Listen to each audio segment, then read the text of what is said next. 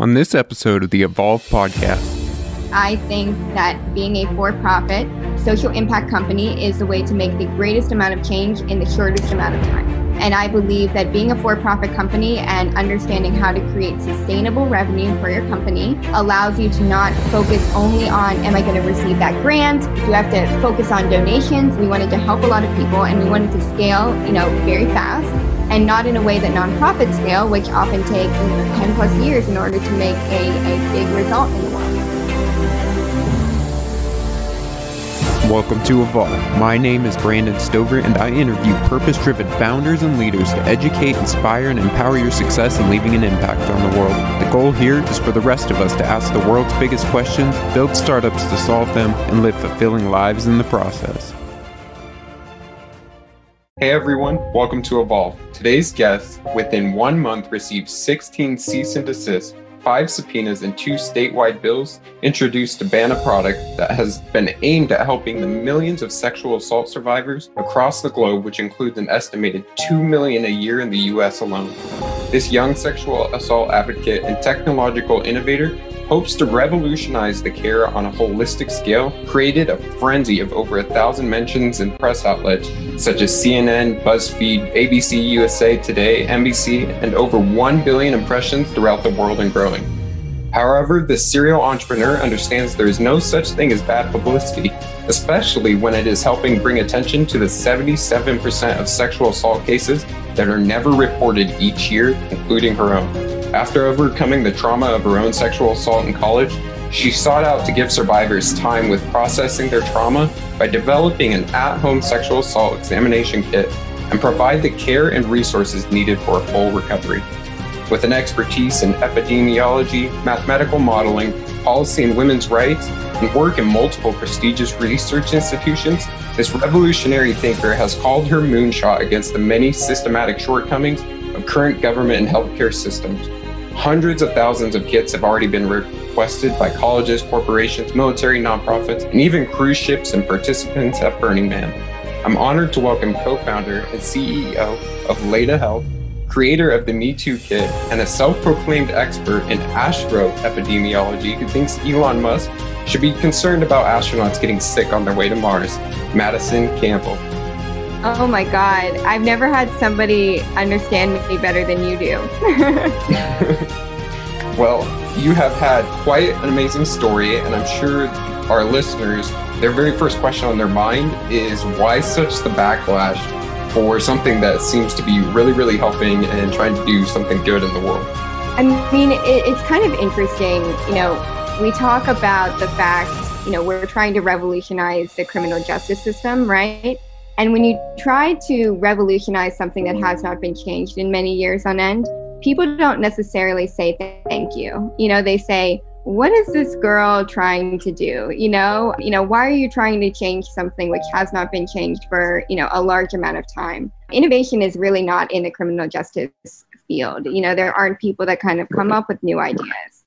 And so, the first point of backlash was, kind of not really liking the Silicon Valley way of disrupting an old industry, specifically from a for-profit angle. Everybody that has kind of been in the industry of making change in this regard has done it from a nonprofit or a federal initiative. And we're coming at it from a for-profit angle, which a lot of people in the government do not like. Yeah. Can you share a little bit about the story of how that backlash started up? So I am a growth hacker, is what I like to call it, right? So, when I started the company, we had barely any capital, and our goal was to try to create as much buzz as humanly possible, right? Try to get as many opinions, try to put ourselves out there and talk to customers, talk to people who we thought we would be really interested in. College women like myself, 1 in 4 college women will be sexually assaulted. And so the first thing I thought of is, why don't I just go and talk to every college in America? And so, it's funny that you mentioned Burning Man, but while everyone was at Burning Man last year, before COVID, I did not go to Burning Man. I was stuck in my office alone. All my friends were away having fun. And so during this time, I decided to send out tons and tons of emails. And one of those emails that I sent out was to Michigan State University. Now, are you familiar with what happened in terms of sexual assault at Michigan State University? Yeah, I've heard some of the stories. Well, then you will be, you will understand that Larry Nassar came from Michigan State University. There was a lot of controversy there. They essentially hid lots and lots of reports of sexual assault for a multitude of different years.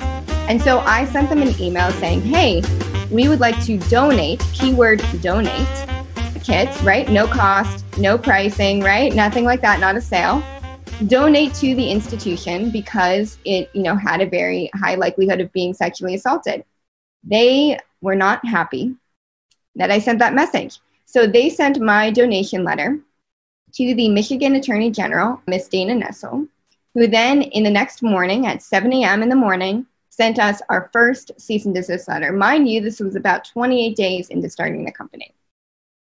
From there on, he went immediately into the press, called me names such as profiting off of the Me Too movement, profiting off of sexual assault, and I'm a sexual assault survivor. So that's kind of like, oh, I'm profiting off my own trauma. Great.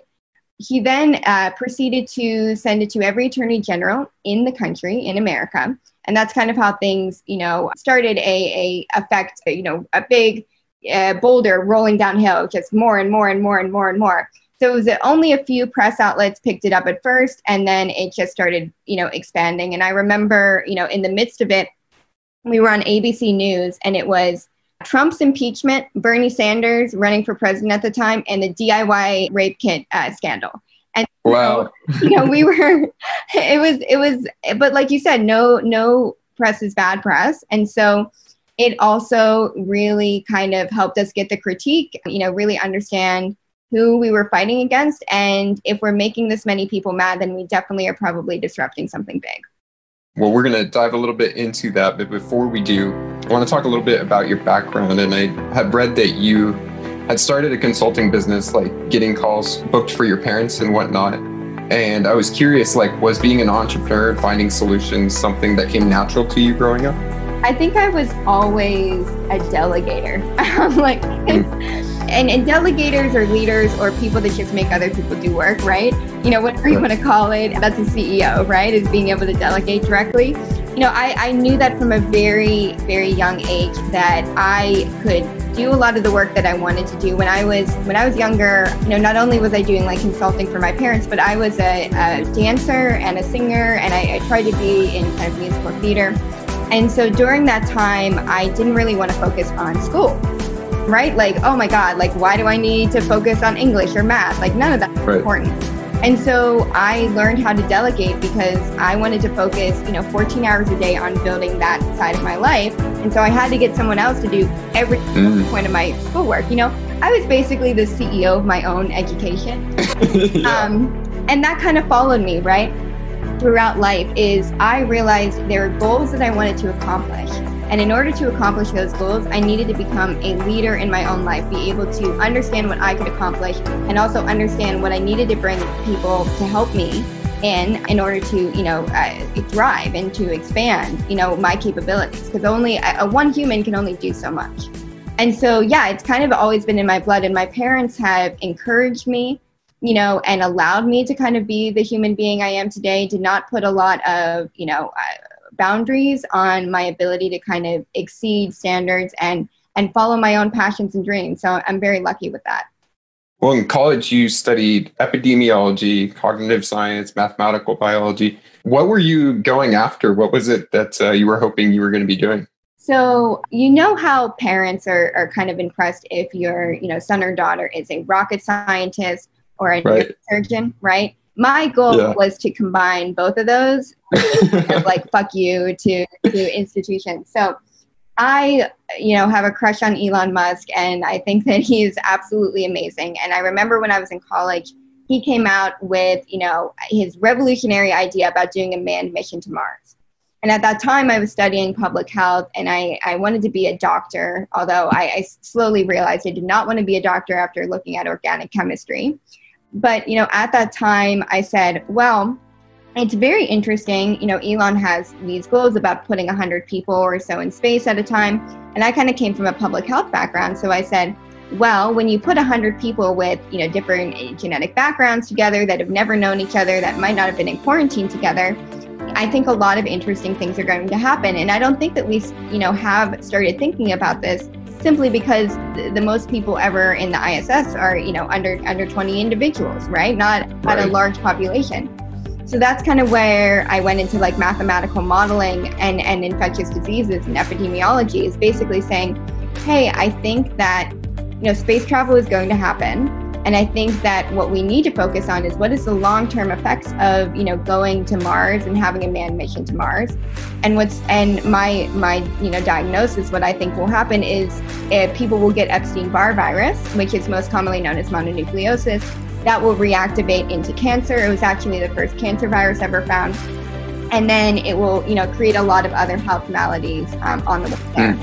And, back in 2016, 2017, when I was doing that research and talking about it, people definitely thought I was crazy. Like with this idea, right? Every idea I think I come up with, people think it's like, I think you're too early, or this is too crazy to happen. And then recently, there's a new show on Netflix called Away with Hilary Swank. I don't know if you saw it recently, but believe it or not, they get EBV on their way to Mars. Oh, wow. Oh, wow. Yeah. So, it's kind of like the rape kit thing. People think it's crazy now because it's never been done before. And then in 5 years, it'll be like, that's just how we do things, right? I've always kind of been the person who's about 5 to 10 years early and kind of my ideas and thinking, which I also think probably makes a good entrepreneur. Right. Yeah, absolutely. So when did this desire shift to doing sexual assault advocacy and then launching a startup to challenge this outdated process? So it would be an easier story if I said it started with my sexual assault in college, but that actually is not how it started. So, that was part of my narrative, even my narrative of wanting to go into science, in my life story. But it really wasn't until after college. So I was about to graduate right when Trump was elected, right? Mm-hmm. And I don't know if you remember this, but in the first 90 days, he came in and he started cutting grants. And National Health Foundation, NSF, NASA, et cetera, et cetera. So my whole goal, my life was mapped out for me. I wanted to work at NASA. I wanted to go to Baylor College of Medicine to do space medicine there. I had this whole trajectory, and that all got smushed down with 90 days of his presidency. And so that was kind of how that ended. And then I, left college. I ended up sleeping on my friend's couch in New York City, trying to figure myself out. I ended up going and traveling the world, trying to do like the young 20s, like, who am I? What am I going to do? And while I was living in London with my father's ex-girlfriend, actually, I decided to do work in outsourcing, which is what I did for my parents. So I went back to something that I knew, which was building software engineering projects for other people. And that's what I did with my father when I was in high school. And so when I was in high school, we would outsource to, primarily India. So I went back and I started talking to engineers in India, and I realized that the prices had increased dramatically since the time I was in high school. So what I started looking for is a new economic, condition in another country that's very similar to what India was 5 to 10 years ago. Ended up finding, Nigeria has full of talent, a high level of unemployment, and these people are some of the smartest people you will ever meet. And so I started building the same consulting company, building software engineering projects, mobile applications, web applications, but instead of utilizing engineers from India, we utilized software engineers from Nigeria.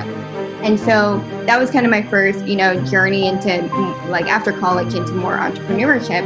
And while I was doing work there, we had a female employee, and as I'm sure you know, finding women in Nigeria that are enjoying STEM is very few and far between. Right, yeah. We wanted to bring her up, create the best environment for her. And in doing so, something happened that was completely out of her control, which she was sexually assaulted. And she was sexually assaulted on her way to work in a cab. Didn't tell anybody about it, didn't talk about it. She said, hey, this is what happened to me. Can I get 3 days off? And I said, well, can we go to the hospital? Can we go to the police? What can we do?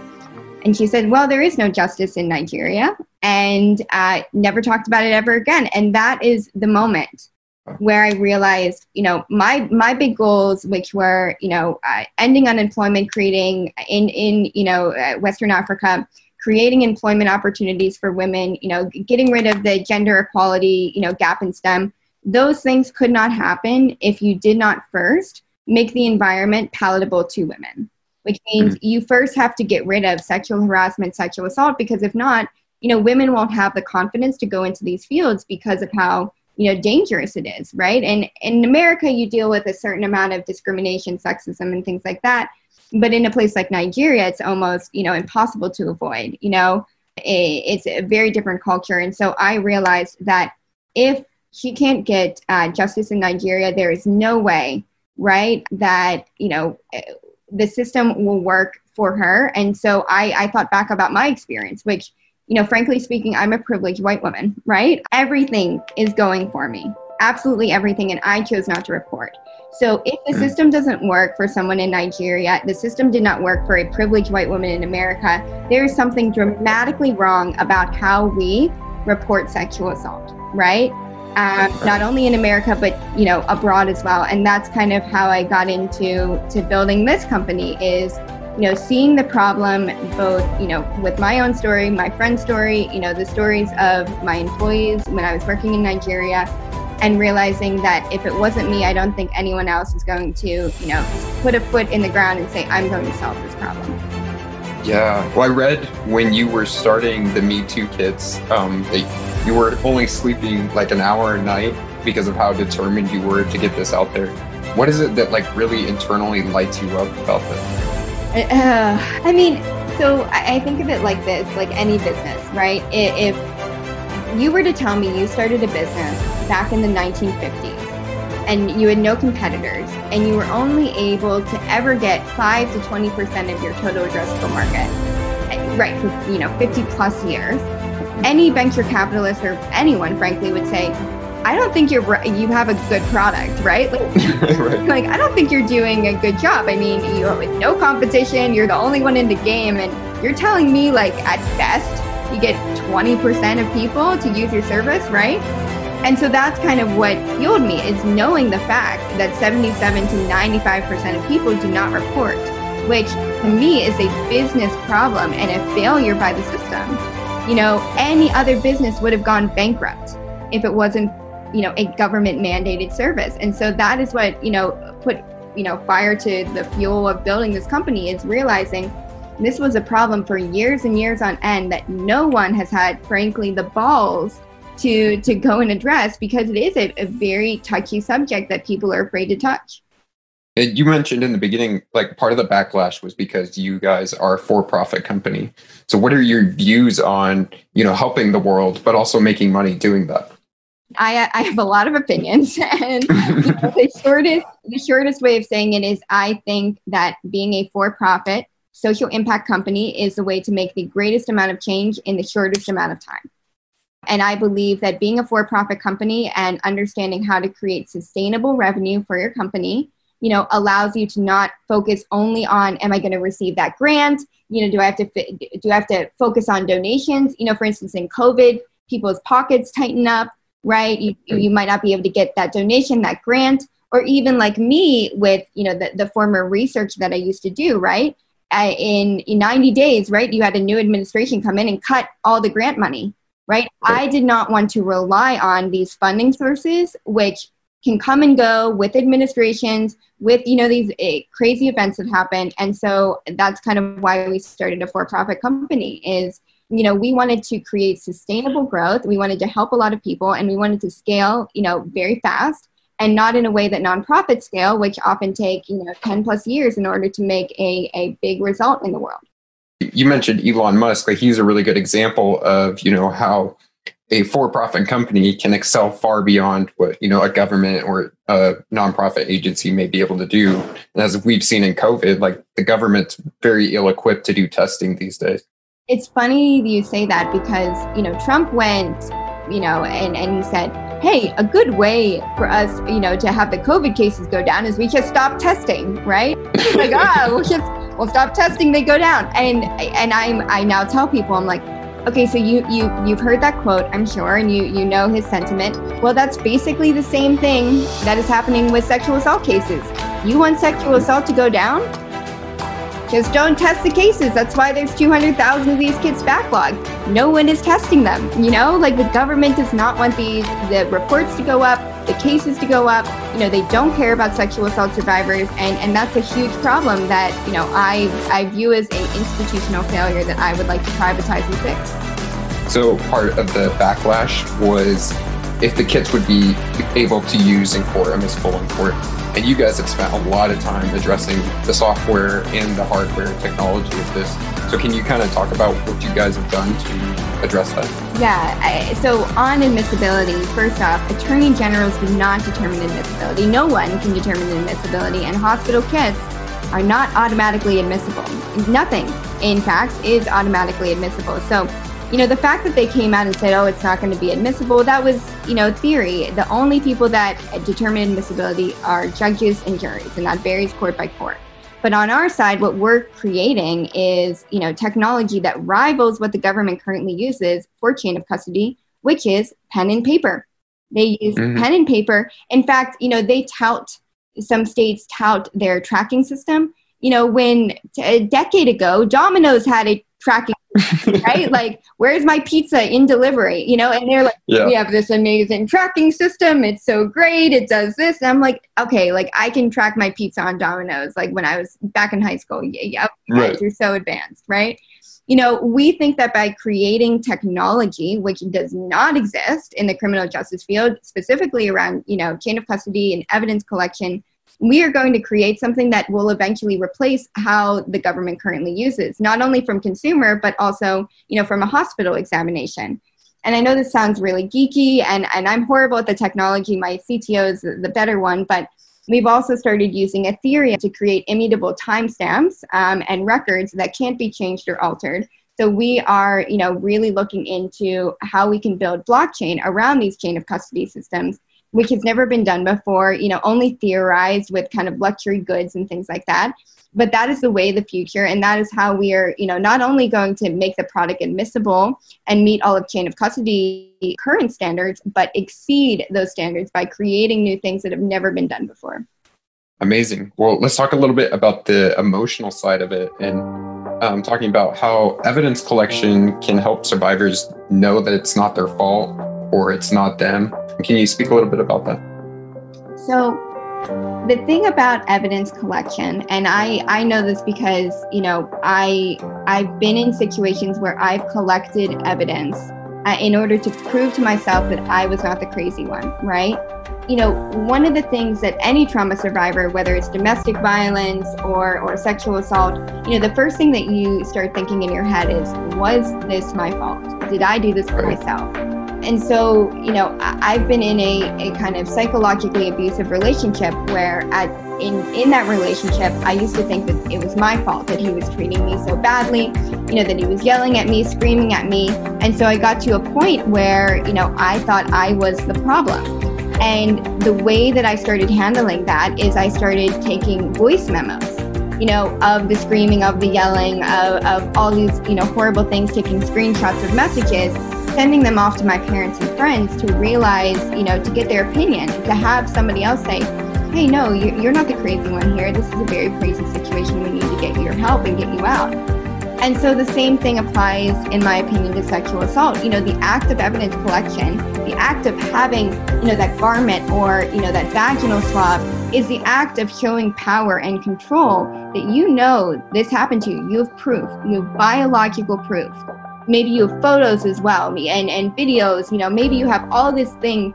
So when you want to look back in 2 weeks, when your mind is racing and saying, oh my God, I did this to myself. And sometimes even your mind is saying, did that even really happen to me? Like there are moments of my life where I totally forgot that happened to me because of dissociative amnesia, right? My mind trying to protect me from the trauma. And in those moments, having photos, having videos, having things that I wrote, and even biological evidence would have helped me overcome a lot of the emotions I was feeling. And that is the same thing that we're trying to build, for sexual assault survivors with our kit. You had mentioned your family and friends being there, like part of a community to help with the trauma. What sort of things are you guys doing with community, and why is that so important for the recovery process? So community is so important, realizing you're not alone, because institutions will make you feel like you're alone in order to not have you move forward with the process. Specifically institutions like universities, right? Oftentimes universities will try not to get you to, go forward with a civil case, criminal case, because they're like, oh, this is an isolated event, doesn't happen often here, this will, oh, that fraternity, no, oh my God, that never happens, meanwhile they're like, well, this is the 15th complaint this month, right? Right. Community is important because once survivors know that they're not alone, they speak up, they act, and they try to get justice. And, the clearest examples of this is, the Weinstein survivors, or even the Larry Nassar survivors. Once one person came forward, then it was, 90 women, right? Hundreds of women who had their own story. And so the way that we're creating a community, the first thing that we're doing is creating support groups for sexual assault survivors. So really following the journey, not only after evidence collection, but then pairing you with 8 people that, are of a similar background to you, who have all encountered sexual assault, and pairing you together in a support group to talk about what happened, to get group therapy, to do movement therapy, art therapy, music therapy, all these different types of therapy, to really start talking about what is justice, what is healing, and we've seen great results out of that. We started them in the summer. We're now moving forward into the fall, and what we're really super psyched about is we're starting the first ever male sexual assault survivor group as well. Because, it's not only women who are impacted by this, males oftentimes have a higher stigma. They're definitely not reporting their sexual assault, and we're super proud to be able to put a community together of male sexual assault survivors so they can talk about what happened to them. I don't know if you're a listener of the Tim Ferriss podcast, but Tim recently had come out about being sexually assaulted as a young boy. And I think it was a great thing because there are so many men that, have had some sort of instance, but there is a ton of stigma around it. So I think it's really great that you guys are focusing on both sides. Yeah, it's not a gendered issue. And that's, we've done a lot of rebranding, right? We were originally Me Too Kid and we went into Leda Health. And the reason why we did that is because we wanted to make it a gender neutral company. We went back and we changed our colors. We used to be pink, because we realized that this is not, something that happens only to women. This is, a non-binary, event that happens in so many people's lives, young and old. And so we've really focused on branding and messaging, that talks about this is not something, that only happens to your sister. This is something that is happening to, your brother, to your father, and they are also the ones who are incapable of talking about it and oftentimes very ashamed. Well, speaking of surrounding yourself with people, how did you and your co-founder come together? So when I was working at Ianu, she was one of my first employees, Liesl. Okay. And is one of the most amazing women you will ever meet in your life. Originally from Kathmandu, Nepal, first generation immigrant, one of the hardest workers, amazing software engineer, comes up with crazy ideas that I'm like, oh, brilliant. Like you took the words out of my mouth, but is oftentimes very complete opposite to me. So I'm more the energetic, aggressive, put my reputation on the line, swear to public officials. And, she's the one behind the scene actually being like, okay, let's get the product out there. Let's move forward. And, when all the controversy was happening, every single day, I like to tell the story. I don't get to tell the story often, but every single day I would wake up around 7 a.m. with a text from her. And it would only say one word, and the word would be a random state. And she didn't need to say anything else, right? It would be like Wyoming. And I'd be like, oh, okay, Wyoming, added to the list, right? Of people that don't do that. But we created a language very early on in the company where I knew with her saying one word, and still to this day, exactly what she meant. I mean, it is, and to founders out there trying to find a co-founder, until you find that, until you have that like, almost like sister-like or family-like, where you can say one thing or you have one look across the room and you know immediately what to do. You haven't found the right founder, the right co-founder until you find that. For that time that you are, speaking to media or on a podcast or whatever, 11, 12 times a day, you have to share your story over and over again, kind of, reliving stuff. how are you able to turn, your trauma into a company that helps thousands of people? Yeah, good question. So I was talking about this a couple of days ago where I said it's kind of like being a trauma Barbie, right? And it's like Barbie knows like 5 catchphrases. One of them is, I was a sexual assault survivor. Here is my story. Here is why I didn't report. You end up getting these catchphrases, and every entrepreneur actually ends up getting them, right? Whether or not you're a sexual assault survivor or, you're starting a mortgage company, right? And you're like, this is how I started the company. You end up saying the same things over and over again. And eventually it just becomes something that it's just natural for you to say. I don't feel any emotion talking about my sexual assault anymore. It feels like, a story that I tell that helps people understand me better. And I want them to understand me better. So I don't care that I'm telling that story. So, it took a long time though for me to even talk about my trauma. I didn't tell anybody about it, right? I didn't tell anybody about it for 3 years about my sexual assault. I didn't tell my parents. I didn't tell my boyfriend. I didn't tell any of my friends and family. And so, it took me getting over to that point, and it has been an uphill climb. And I'm not saying that I'm perfect either, right? There are days where I'm like exhausted, and at the end of the day I cry because I had to, really go into detail about what happened to me because someone said, "Oh, are you sure? That was really considered rape?" And I'm like, "Well, let me put it into detail, and I'll, and then you'll realize." And then they shut up, right? Right. But yeah, I think in order to do what I do, or for anyone to take their trauma and turn it into a business, you kind of have to see the broader point of what you're trying to achieve, with your trauma. And is it healing and moving on and creating a great life, or is it making sure that no one else has to be impacted by the trauma that you were impacted with? For cancer survivors who start cancer companies, doing new chemotherapy or new drugs, their goal is to make sure nobody else has to go through what they went through. And that's the same way that I think about our product and why I'm here doing it. Yeah, I think there's a sense of resiliency that you have too in your story. And I'm wondering where that comes from you, especially going against, people giving you subpoenas or putting hate on Twitter or whatever. How have you built that resiliency for yourself? Oh, lots of years of trauma. When I was 17, I think there's been lots of trauma in everyone's life. The first big point of trauma that I remember is when I was 17, our house burnt down, the house, my family house that I was in.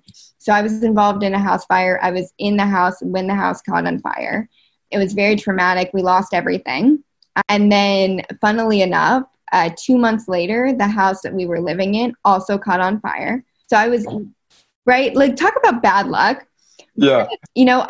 At that moment, I was like, I got used to trauma. And it became something where I, realized in that moment after losing basically every material possession.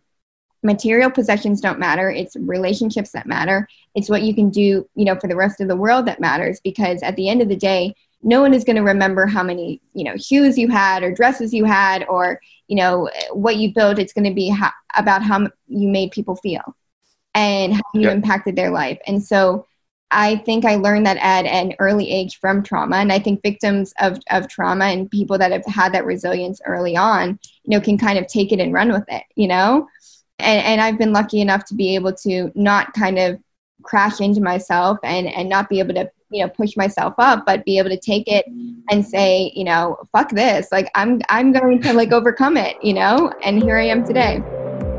Yeah, I think it's very important to, we obviously don't wish this upon ourselves or anybody else, but these things happen in life. And to be able to reframe it, have gratitude for it, and know it makes us a stronger person, I think is crucial. Yeah, I've been very lucky also just to have friends and family that helped me reframe what happened to me. And plus, I always used to joke, I try to bring humor to trauma. I'm a very sarcastic, dry humored person. But I used to say after my house burnt down when I was applying for college, I was like, well, it made one hell of a college admission essay. And, right. And people would look at me like, wow, okay, thank you, Madison. And that's kind of how I've always been is, can I take humor and can I, address the trauma with humor instead of, saying, woe is me, right? Because that doesn't really help anyone. Right. So I had seen that one of your favorite books is The 48 Laws of Power. And I was wondering what laws or lessons from that have helped you navigate your journey. Oh, you want the actual law of power that I really like? So I forget exactly what law it is, but it's create a cult following. And, I think Elon Musk has done this, and a lot of other CEOs have done this, or Tesla, right? Tesla is a good example. When you're a Tesla owner, you're part of like a tribe. I'm not a Tesla owner. I don't have that much money yet, but one day, right?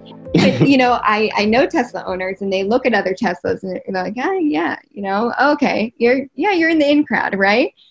And so that is, one of the things that I try to do with, products and with how we build a company is to kind of create a cult-like following, right? And to, create something that is so great, that no one can imagine life without it. And that's kind of how we think about the products that we want to build and we want to, launch out there, is we want the people that are behind us to say, I can't imagine life without this. So that's one of the laws of power I really like, is, looking at how you create a company and create a brand and create the people that like that brand with a almost, cult-like persona. Awesome. Well, I am a huge fan of that book as well. So it was awesome to hear that. What is your favorite law of power? It's been a while since I've read it, and I need to reread it to remember which ones. But the one that comes to top of mind right now is the connecting it back to something in history, like a mythological thing, and bringing that to the present, and basically wrapping everything you do in a drama and mythology to inspire others. Yeah, I mean, I'm so wrapped into mythology that we named our company after a Greek goddess. Right. So, I loved the fact that he used, historical examples. Here's a fun fact. Did you know that Robert Greene was an advisor to Dov Charney of American Apparel, the CEO of American Apparel? No, I did not. Yeah. So he occasionally will sit as, an advisory board member to companies. And one of those was Dov Charney, who obviously is a, very controversial CEO as well. Right. Yeah. I mean, there's so much in there that can be used for marketing, for sales. It's all human psychology. Yeah. So it completely makes sense. Yeah, exactly. So another question I have is, the backlash from your company that you received, it started from a university, and higher education is an industry that I'm passionately looking to address. So what do you think higher education should look like? Well, first off, I think we should have, from a high school, starting in high school, I think we should have mandatory training about consent and about sexual assault. I don't know about you. It's been a long time since I was in high school, obviously, or middle school even. But I don't remember ever being taught anything around sexual assault, ever. It was don't have sex, and here's what you're going to get if you do have it. Yeah, I grew up very Catholic, right? So I had a very Catholic upbringing, which was like abstinence only, It was like, leave room for God even when you're, dancing with somebody. That was, that was kind of what I was taught. And so I think we should equip high school students with an understanding of consent, or even middle school students with an understanding of consent, and high school students with an understanding of what to do after you've been sexually assaulted, because you have no idea about any of this stuff, and then you end up going to college, you end up being surrounded by alcohol, surrounded by upperclassmen, and of course people don't really have an understanding of, consent because it was never taught to them. And I don't want to blame parents, for not teaching their kids, these certain things. I think it is a major problem, both with higher education, but also with K through 12, and not equipping students to be ready for what, the college atmosphere is actually like. Well, sexual assault is like one of the many unaddressed problems, like concerning mental health and processing trauma. How do you think we can better address these? I know you've done like psychedelic therapy in the past and other things. So yeah, it was so funny. I'm just coming out of, right before this, I went to a doctor's appointment, and on it, it was like, do you do any drugs? And I wrote only at Burning Man. And yeah, he's like, but seriously? And I'm like, okay, I guess you don't get my humor. It's fine. No big deal. I think addressing trauma, I think psychedelics are so interesting to address trauma, But I also think it's, you have to be in a mindset to be willing to open up about your trauma. And one of the things that I like to talk about is sometimes it's not the right time to address your trauma, right? If it's a Friday and you have a job interview and you're about to, get the weekend and go hang out with friends, maybe it's not the best, idea to, dive deep into your childhood trauma that you've been ignoring, right?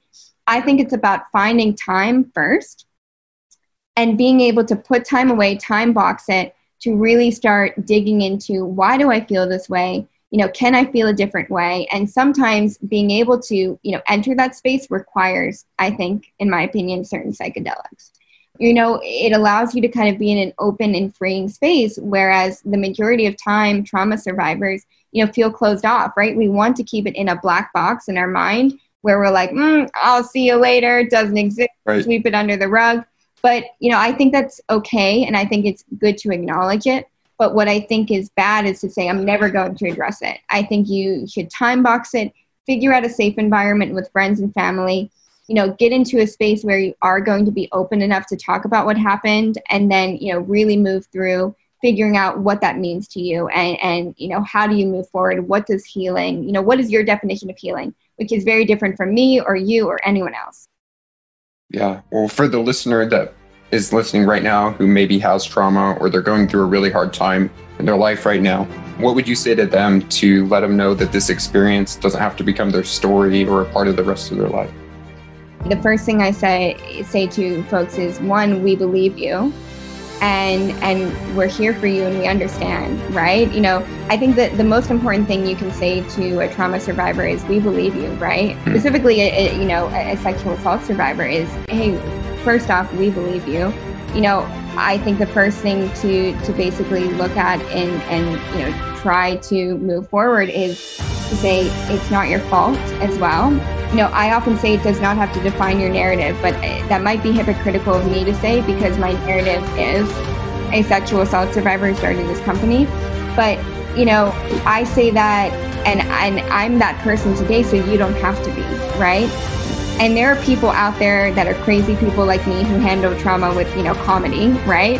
And there are people that don't want to define their narrative. Maybe it's not even one sentence in the book that it's their life. And I think that is totally okay. I think it's really trying to determine how big of a part of your life do you want this to be, right?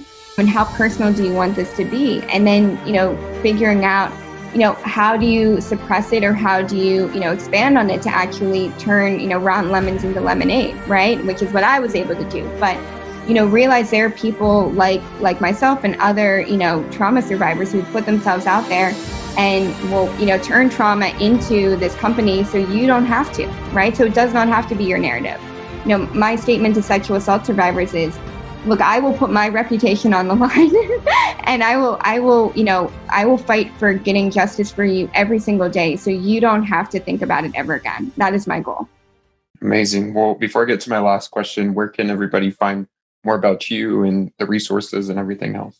Well, I was lucky enough that my father, the software engineer, bought me the domain MadisonCampbell.com very early on in the .com boost. And so you can find me at MadisonCampbell.com, LinkedIn, Madison Campbell. If you see a girl with blonde hair, you've stumbled upon the right person. I think there's also a lot of Madison Campbells out there. One of them is a USC basketball player. That's not me. I wish, but I'm very short and unathletic. But and follow Leda Health Company, Leda.co. Follow us for more updates. We'll be launching soon, and we're super excited to talk about, what we've become.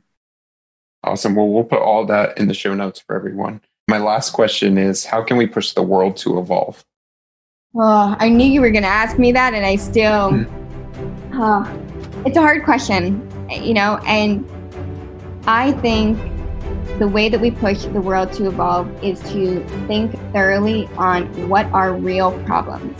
If you want to do something to help the world evolve, sit down today and spend 15 minutes thinking about what is a real problem out there. What is a real problem out there that someone is not addressing, or they're not addressing it in a fast enough way? It's killing people. It's not serving the rest of humanity. and sitting back and thinking, what is that real problem? And of course, if you really want to help the world evolve, thinking about what is the solution to that problem.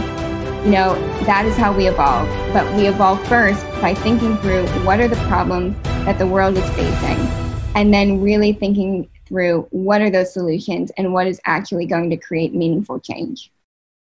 Yeah, finding that problem that lights you up. Yeah. Puts that burning desire in. Yeah, that burning desire that makes you, get up after 16 subpoenas and say, whoop, one more, let's go. Here we go. Let's do it. Absolutely. Well, Madison, thank you so much for coming on the podcast and sharing your story today. All right. Thank you so much. I appreciate it. Thank you for listening and joining the Evolution Revolution. If this episode was impactful for you, then share it with a friend, because pushing the world to evolve takes more than just you or I. Until next time, my friends, keep evolving.